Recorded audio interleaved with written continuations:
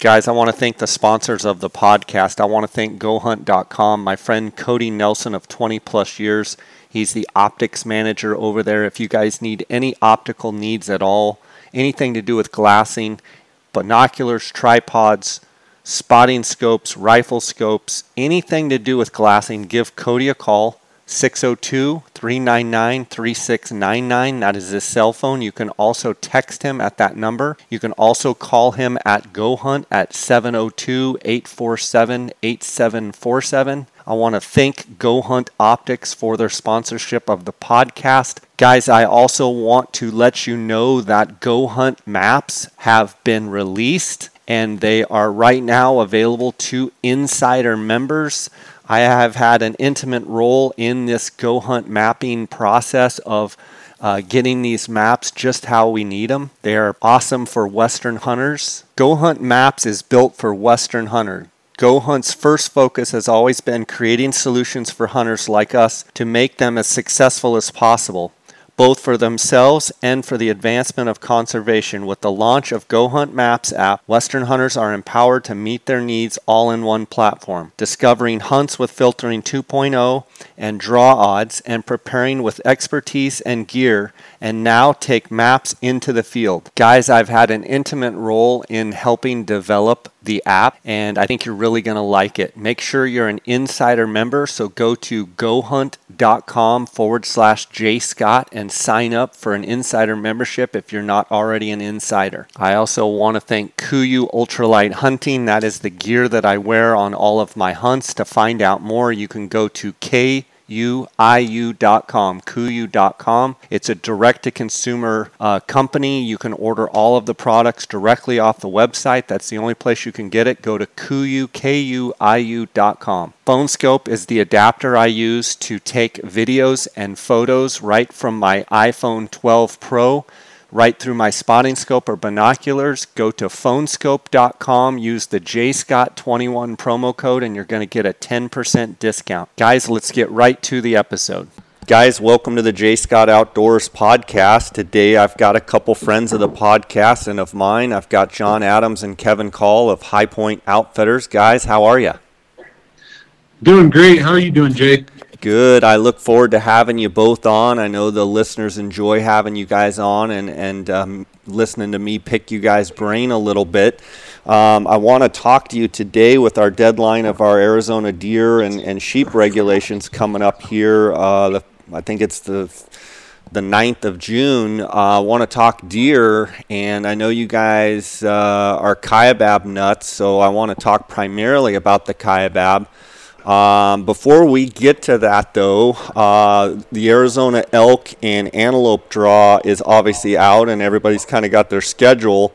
You guys live in Flagstaff. Give us kind of a overview of what we're looking like right now. It's looking good, as far as, everything's starting to green up. It's definitely looking green.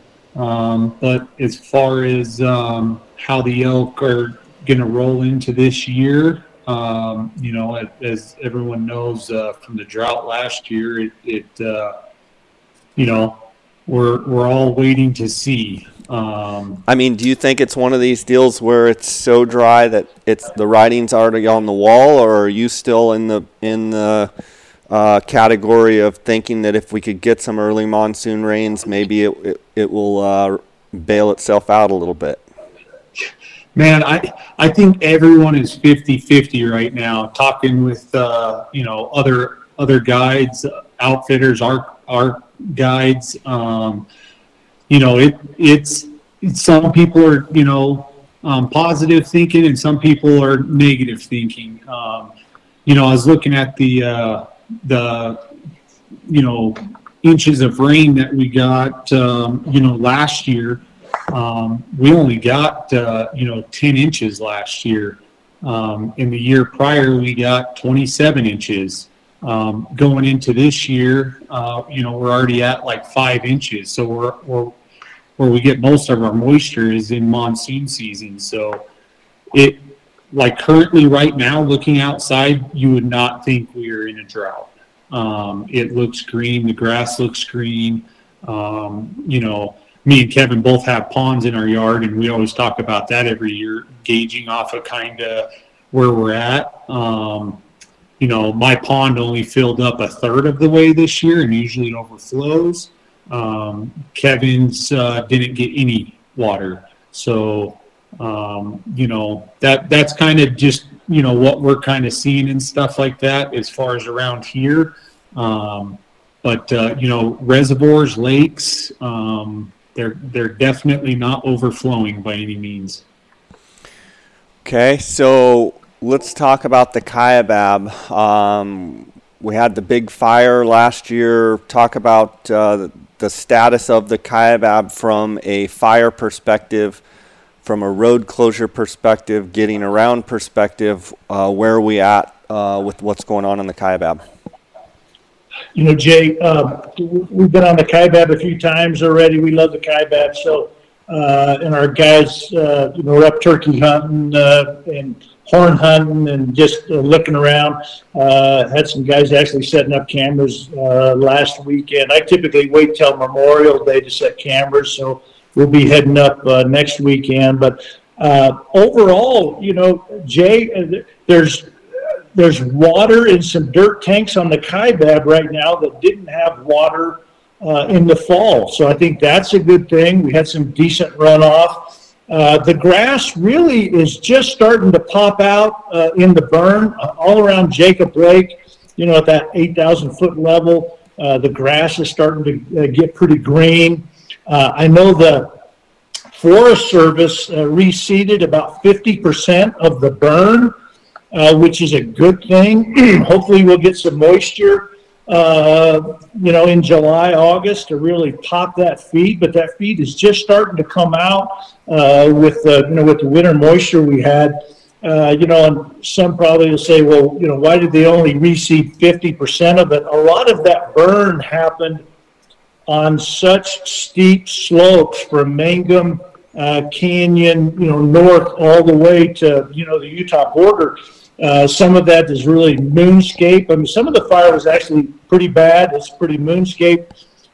So that, 50% they reseeded that felt like they had a good chance. That was, it was not steep and not moonscape. And those areas are starting to pop out. I saw it 2 weekends ago when I went up over the Kaibab, it's starting to pop out. The other nice thing is, the Game and Fish is planning to fix 7 of the catchments that were destroyed in the fire. So they're going to fix that. They're going to put 6 new catchments in the fire, really just getting ready for, the deer to take off in that burn. And we know, every hunter knows that the burns are good things to be in for, reproduction and for feed. And so those deer will move into the burn. They already started to move into the burn a little bit last year, but if we get some feed, they'll need those water catchments. That's really good. You had mentioned the roads, the big roads coming off the top, the 22 road coming off the bottom. Those roads were all closed last year, which really, caused and wreaked some havoc. Those roads are open now. They tell me that unless they get a washout this summer, those roads will remain open during the hunt. So hopefully that is the case. That certainly benefits everybody on the early hunt and late hunt to have those roads open. So let's hope they're right. With the fire that happened, in your opinion, last year with the roads being closed, do you feel like there were deer that made it through because of some of those access points being closed off? And could it potentially have saved some bucks that could potentially be bigger this year? And do you think there's enough of them that potentially slipped through that are holdover bucks because of those closures? Or do you think it was a non-issue? Oh, no, it was definitely an issue, Jay. I mean, I know, most hunters that hunt the Kaibab, there's such an amazing road system, especially on the west side, not so much on the east side, but on the west side, the road system is almost too many roads. But and so people hunted where they could access via vehicle and the roads. There was virtually no hunting pressure at all in the road closed areas. We hunted a little bit of it, but it's it's steep country. It's hard to hunt to get from canyon to canyon without roads, and there's certainly the accessible country was so easy to hunt with roads. So. There was definitely deer that stayed in the burn. Of course, all burns, burn like in mosaic patterns, right? And so there's certain areas that weren't even touched by the fire that were all closed off, and there were certainly deer there, but difficult to get to. So there was definitely some deer spared last year because of the burn and the road closure, for sure. You talk about the replanting, the reseeding, if you will, on 50%. In your opinion, will that reseeding, even though deer are browsers, do you feel like that fresh reseed, that those deer will benefit greatly from that specifically? Yeah, I do. They hit this time of year. They start hitting whatever's green. And they do, of course, they're browsers, like you say, but they do 25% of their habit, their intake is grass. So they will hit that green, any little bit of green. And last year, the oak started to pop out real nicely with just a little bit of moisture. And it doesn't take much. 2 weeks of moisture, those aspens and oaks will start to pop out nicely. But right now, that green grass is coming out, and the deer are pounding it. We've been watching them in the green grass. They're pounding it, and it'll just get better and better and better if we get some good summer moisture. Okay, and then if in another, I guess, a little more than a month, if, July 4th of July time frame, we start getting some consistent monsoon, because the deer grow their antlers longer than elk, do you think that if we could get some early monsoon and consistent monsoon, that they can really pack on the inches, those deer that are in the burn and found their way to the burn areas? Yeah, so,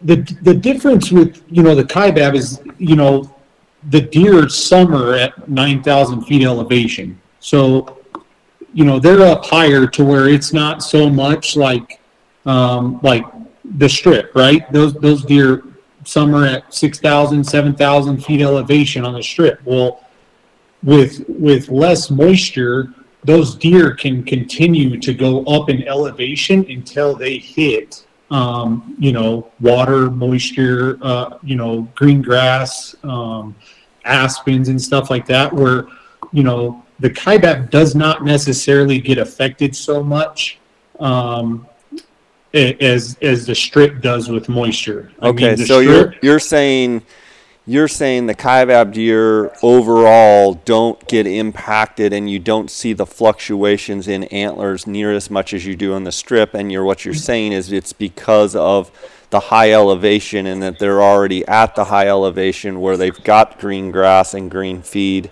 and they're not near as affected by drought like, say, the strip deer are.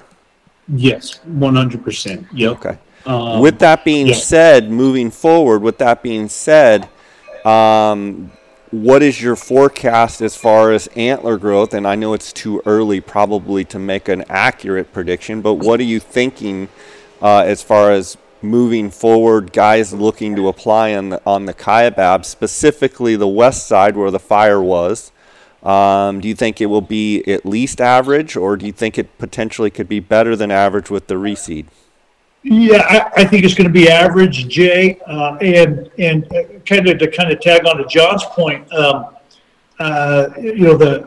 The water and moisture and all that, it doesn't nearly affect the deer as bad on the kaibab as out on the strip, but certainly it affects it some. And the better the moisture we get, the better off we are. But really, on the kaibab, what benefits is age class, and we've got a phenomenal age class right now on the kaibab, and age class trumps water on the Kaibab. Certainly, that's not the case on the Strip. I mean, water's huge on the Strip, but not so much on the Kaibab. So I think we're going to be average. Maybe if we get lucky with a good monsoon and we get that last, 4 to 6 weeks antler growth, we could actually do a little better than average. But we have such a strong age class right now in the Kaibab. I think we're going to be just fine. Okay, let's talk about the tag allocations. It seems like they've lowered some of the tags, and go through those and tell me what your thoughts are and how that will impact not only this year's hunt but potentially next year's hunt. Yeah, it's interesting. The early Kaibab for the last 3 years have been 450 tags. They moved it to 375. So they reduced 75 tags, which is 17% reduction. The biggest reason for that reduction is not necessarily the condition of the bucks. It's all contingent upon fawn recruitment. Talking with the Game and Fish, we track the Kaibab as strong as we possibly can, not only for us but for our hunters. And the Game and Fish guys tell me the last 2 years have been the worst recorded years in history on the Kaibab for surveys for fawn recruitment. So what that means is the last 2 years of drought, the fawn recruitment has been pretty poor. So they're not worried about the hunts this year or next, but 3 to 4 years down the road, they're concerned about it. So I applaud the Game and Fish that they're actively, proactively managing the deer herd for future years. So that's a huge plus. Again, it won't really. There's going to be less yearling bucks this year running around, but of course, most folks are not shooting yearlings or even 2-year-old bucks on the Kaibab. So it won't affect us this year, but certainly it could down to future years. The other thing where they reduced the tags was the youth doe hunts. Last year they had 300 doe hunts. This year they moved it to 100. I think that's, again, if they're, lack of fawn recruitment, they've got to have the does on the landscape to be able to generate those fawns. And so I applaud them. I think that's good to keep as many deer on the landscape as possible. So really, overall, I think that's a huge benefit. The late hunt on the Kaibab, it's been 75 for the last 3 years. They've kept it there. That's not a real strain on the resources. Those 75 tags is the lowest tag numbers they've ever had on the 7 West, in the 12A West. Those are the lowest numbers they've ever had on the Kaibab. So we're at historic low numbers, yet probably producing some of the best bucks we've ever had. So I'm hoping, they'll be able to keep it like that. 12A East, late hunt went from 30 to 20. Of course, a 33% reduction on the late hunt on 12A East. They're just trying to protect the resource there. They're a little worried about the east side. They're certainly not. We saw this last year John hunted the east side late hunt last year, but the deer just not moving off onto the winter range like they normally do. The Game and Fish guys that I've talked to, they're convinced that those bucks are moving into 12B to winter rather than 12A East. And I think that's interesting because, we used to be able to hunt along the coxcombs down on the Buffalo Waters and down the typical winter range in 12A East at Saddle Mountain Wilderness. The deer just don't seem to be there. And the Game and Fish guys are telling us they're staying in 12B. So that's interesting to me that, that's kind of what's going on. The other big change, the archery hunt, again, they've moved that down by 17% on the Kaibab. They're down to 375. Again, that's the lowest number they've ever had on the archery hunt. The archery hunt, they tell me they're killing as many bucks on the archery hunt as they are on the early rifle hunts. So, people are getting more productive on the archery hunts, archery equipment, better.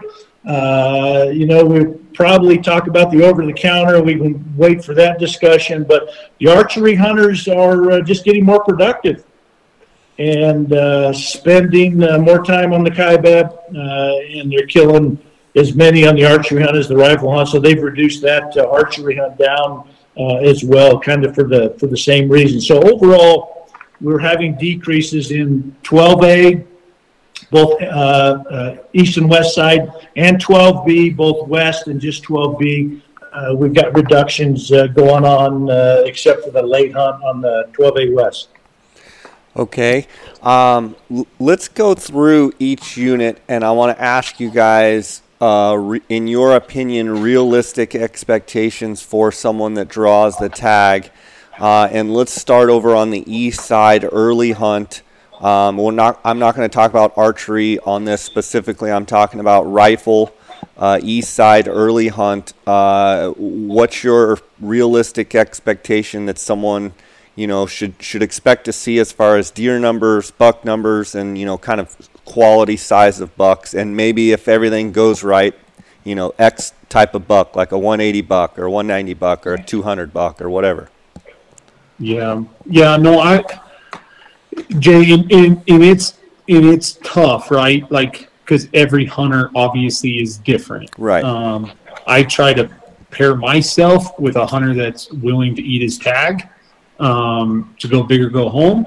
But if my hunter wants to shoot 160 buck, he can easily do that on that hunt, on the early hunts on the east side. But typically on the early hunts and late hunts, we don't want our clients to shoot anything under 180. Okay, under 180.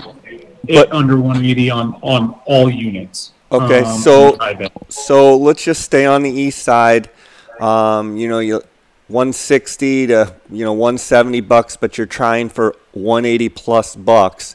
With the reduction in tags from 30 to 20 on the east, obviously they did that for a reason, but do you as an outfitter kind of lick your chops and say, wow, there's only going to be 20 guys? I still think we can pound out on that late hunt, one or two really good bucks. Is that your thinking, or are you like... Yes, 100%. And like 200-inch type bucks, or more like 190 plus type bucks? Yes. So we try to we're killing just as good as bucks on the early hunts as we are on the late hunts, and it's not because they're just as easy to kill. They're harder to kill, obviously, on the early hunt.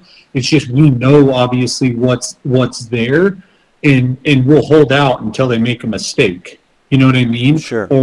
Or whatever. But there is 200-inch bucks on the kaibab. I mean, they're killed on every archery, muzzleloader, early rifle, late rifle. They're killed on the kaibab. Now, if you had asked me 5 years ago, you'd be lucky to kill a 200-inch buck on the kaibab. I mean, we grinded to kill a 200-inch buck on the kaibab. Now, I think you can do it on every single hunt, or at least see one if you grind it out. Okay. Well, that sounds like it's trending in the positive direction, which is great to hear. Yeah, like what Kevin said with the fawn and stuff like that. I do not know here, say in 3 years, if that's still going to be the case. But currently, right now, even going into this year, right now, there will be 200-inch bucks on the kaibab. The age class is there. And like I said, it's not the kaibab does not get affected as much as other units. Okay. So as far as people being nervous, are you nervous to go max points on the kaibab right now? Dude, that's a tough call. But it's 12A East, I would say, yes, there's a 200-inch buck on the east side. Yes, we know there is. We have trail cam pictures of them. We've seen them, and they're still on the hoof. So, okay, let's talk about the west side. Give me kind of your expectations on the early hunt and on the late hunt. Okay, so Jay, I mean, and I agree with John. We're killing as good a bucks on the early hunt or the late hunt on the west side. The benefit on the east side is we can scout. We know where the deer are, and before they move, we got 4 or 5 days to kill those good bucks. We know exactly where they're at and get it done. Whereas on the late hunt, of course, it's a rut hunt. We just cover the numbers, and covering the numbers is super fun on the late hunt. You can see 15, 20 bucks a day on that late hunt. It is a fun hunt. You got to stay off the trigger, off those 180 class bucks to be able to kill a 200-inch buck. But we kill 200-inch bucks every year on the late hunt, and we do on the early hunt as well. But they're just not as as easy to find. So we prefer. I would tell your audience, we do prefer the west side over the east side. The west side has more water. The west side is producing better deer at the moment, and there's 80% of the deer are on the west side and only 20% of the deer on the east side. So you are hunting with less people on the east side, but I think both John and I are more confident on the west side, no matter what the weather pattern is, what's going on. We prefer that west side. So to answer your question, I would say, realistic 180 on the early hunt and 190 to 200 on the west side, with both hunts having, a realistic chance of a whopper buck on the Kaibab like they're known for. Okay, one more question about that. With the fire and with it being more open, is there a potential for guys, like yourself that know the area well and other outfitters that I've talked to, do you actually feel like this year with the fire and having the ability to glass and know where these deer are, that you actually have in the first couple of days of the early hunt a pretty darn good chance to better than before when it was thicker because of, pre-burn? Do you think there's a chance to whack a couple good bucks just because it's more open and you can see them? Oh, for sure, Jay. The warm fire was 2006, so that's 15 years ago, and really the last 5 to 6 years, the warm fire burn is pretty difficult to hunt, pretty socked in. So burn again. We wouldn't complain if it burned all over again. But the Mangum fire, we're excited, man. It's opened up. The Mangum fire burned 72,000 acres. People maybe not realize it's twice the size of the Warren fire.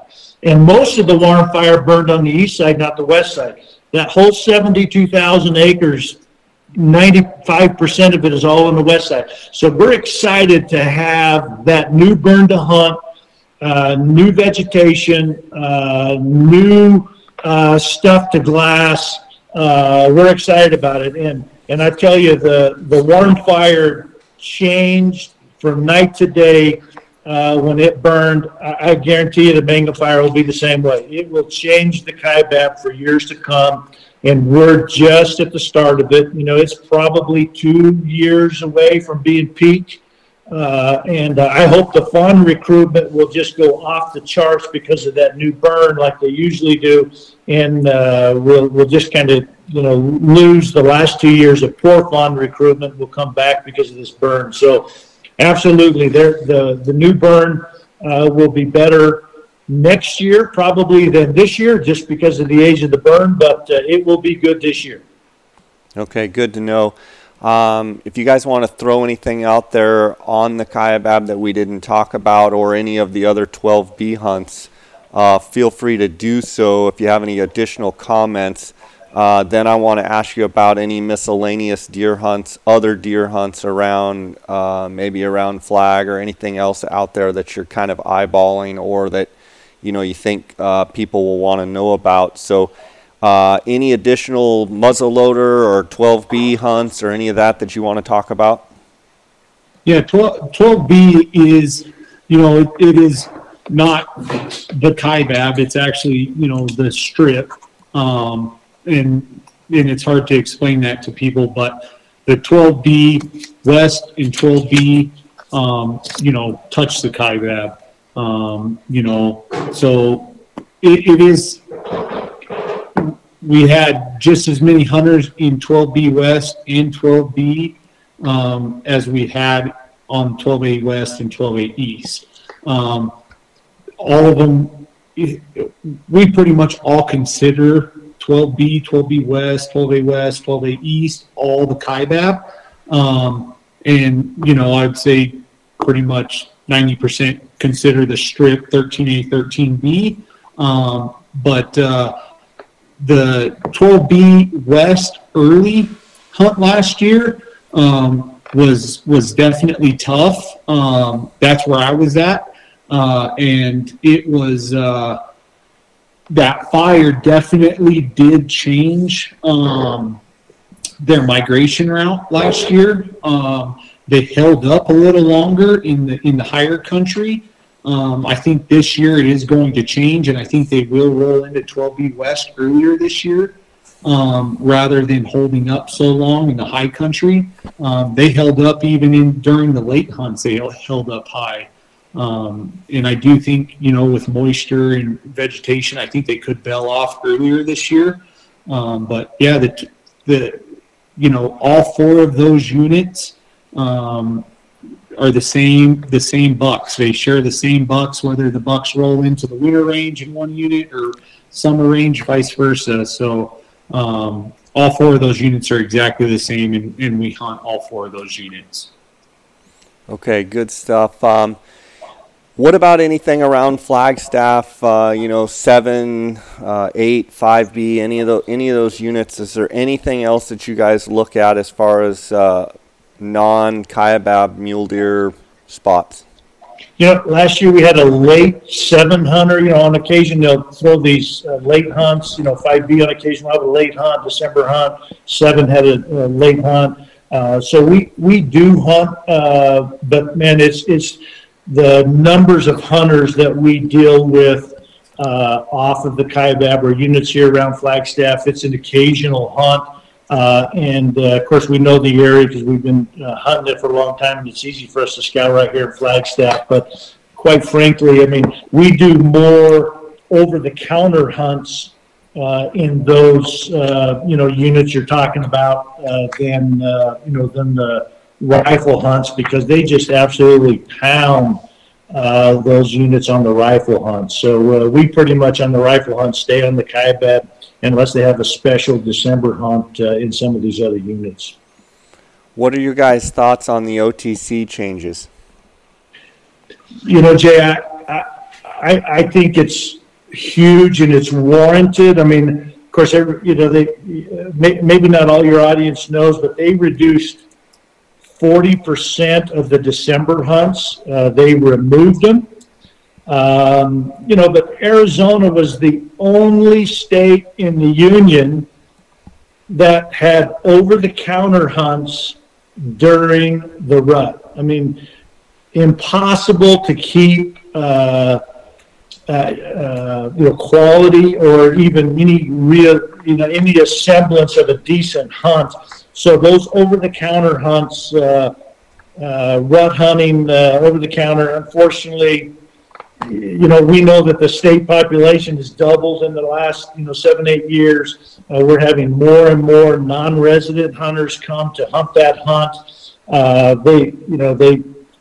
So I'm glad they did it, and they removed some of some of them have moved to whitetail only again, which I think is a good change. Unfortunately, people pay money to hunt whitetail. I was just gonna make sure John was awake because he didn't pop off with any comments, and then all of a sudden he chimed in. We just started talking about mule deer to whitetail. We're now talking about God's chosen deer, the Coues deer. So, man. But overall, Kevin, you're thinking that it was just one of those things, too much pressure on the resource, and something had to be done. Is that the general consensus? Yeah, and Jay, to me, okay, so I don't want to bag on the Game Fish too bad, but I give them their kudos when they deserve it, and then I have got to just speak up when I think they just totally botched this thing. And not many people know. 3 or 4 years ago, the marketing arm of the Game and Fish department actually paid multiple social media companies, personalities, whatever you want to call it, social media guys to come down and promote that OTC hunt. Well, guess what? Look at our over-the-counter tags went through the roof. And of course, that was the objective, right? They felt like they had they needed to sell tags. They wanted to get revenue into the state, so they're selling non-resident tags and licenses, which is a great thing for the state. But 3-4 years in a row now, they've promoted it and promoted it hard, and they did it exactly what they were paid to do, and that is promote Arizona over-the-counter December, January hunts. And guess what? Now it's probably over for the vast majority of those hunts. And it's not all 100% them, of course. I mean, our resident population is doubled. We've got, there's just more people in the field. So the bottom line is the over-the-counter hunts needed to change. The other unique statistic is the archery hunters are the worst for mandatory or for reporting. They have the lowest reporting segment of all the harvests. So the Game and Fish really has no idea what the take is on that archery hunt. Non-residents from the surveys, they're spending at least a week or 10 days on that OTC hunt, whereas most of the residents are just going out on the weekends, maybe spending a couple weekends, and so the non-residents they're definitely have impacted that OTC hunt. So that's a huge deal. Another kind of nuance with this archery hunt is that probably will shock some people, but in 2017 there were only 72 crossbow permits. 72 crossbow permits. Right now there's 1,300 archery hunters that have crossbow permits. Everybody knows that crossbow permit is a huge advantage, and of course the Game and Fish objective is once 20% of the harvest is coming from the archery OTC hunts, they reduce the hunts, and most of that objective has gone over the 20%, and that's the reason for getting rid of a pile of tags. And again, I think the Game and Fish shot themselves in the foot, but the OTC hunts, I think, are probably the majority of them are behind us, unfortunately, and we've enjoyed doing that for 40 years. But quite frankly, we're the only state left in the union doing it, and it's probably about time to go to a draw, and we'll probably see that. Well, I think you make some really valid points there for sure. I didn't know about the crossbow. That's crazy. Yeah, it's crazy. Yeah. I think there's definitely been some that have taken advantage of that. Certainly some that need it for sure, and rightfully so. But I think there has been some abuse of that for sure. Guys, anything kind of like else? The trail cam thing, but we won't dive into that today. You while you mention it, are you for or against it, or what do you think? They're like coos deer, Jay. Explain yourself. We have. You're treading on thin ice now. Yeah, we have our fair share of trail cameras, that's for sure. Right. And we use them, and they are an unbelievable tool. But would I like to see them go? Dude, I'll take video of us chucking over 100 trail cameras right in the trash right now. Like, if they go, I don't need to sell them to some company back east or sell them to some guy in Texas. we chuck them in the trash. I just, just like to see it go back to the old ways of mystery out in the woods and boots on the ground. Yeah. Less tension around water holes and, but I think they're a quarter mile away from water. That's the dumbest thing they have came up with yet. So I think they just needed to push through and just ban them 100% and let's move on. And some people are taking it as being infringed on their freedoms and, we got to stand, behind this. I am 100% one of those people that's like, don't infringe on our freedoms. This is America. But it's the same exact thing with the crossbows, right? Like you give somebody an inch and they'll take a mile. Same thing with trail cameras,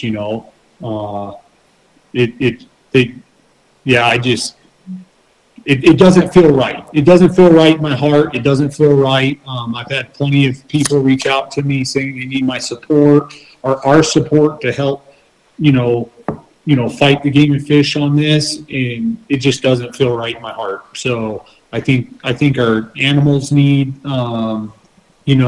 their fair shake at being wild, and people can say long range guns and we need to get rid of optics and all that stuff. Well, those things are not out there looking for deer while I'm at work or I am in a different state. So that's my 2 cents on it, Jake. Okay, Kevin. Yeah, Jay, I would like to see them kill it out of the units that it's affecting and leave the rest of the state alone, would be, I guess, my number one choice. But bottom line is, if you're going to remove them off the state, a season is, to me, that's kind of a who cares, like Nevada has done.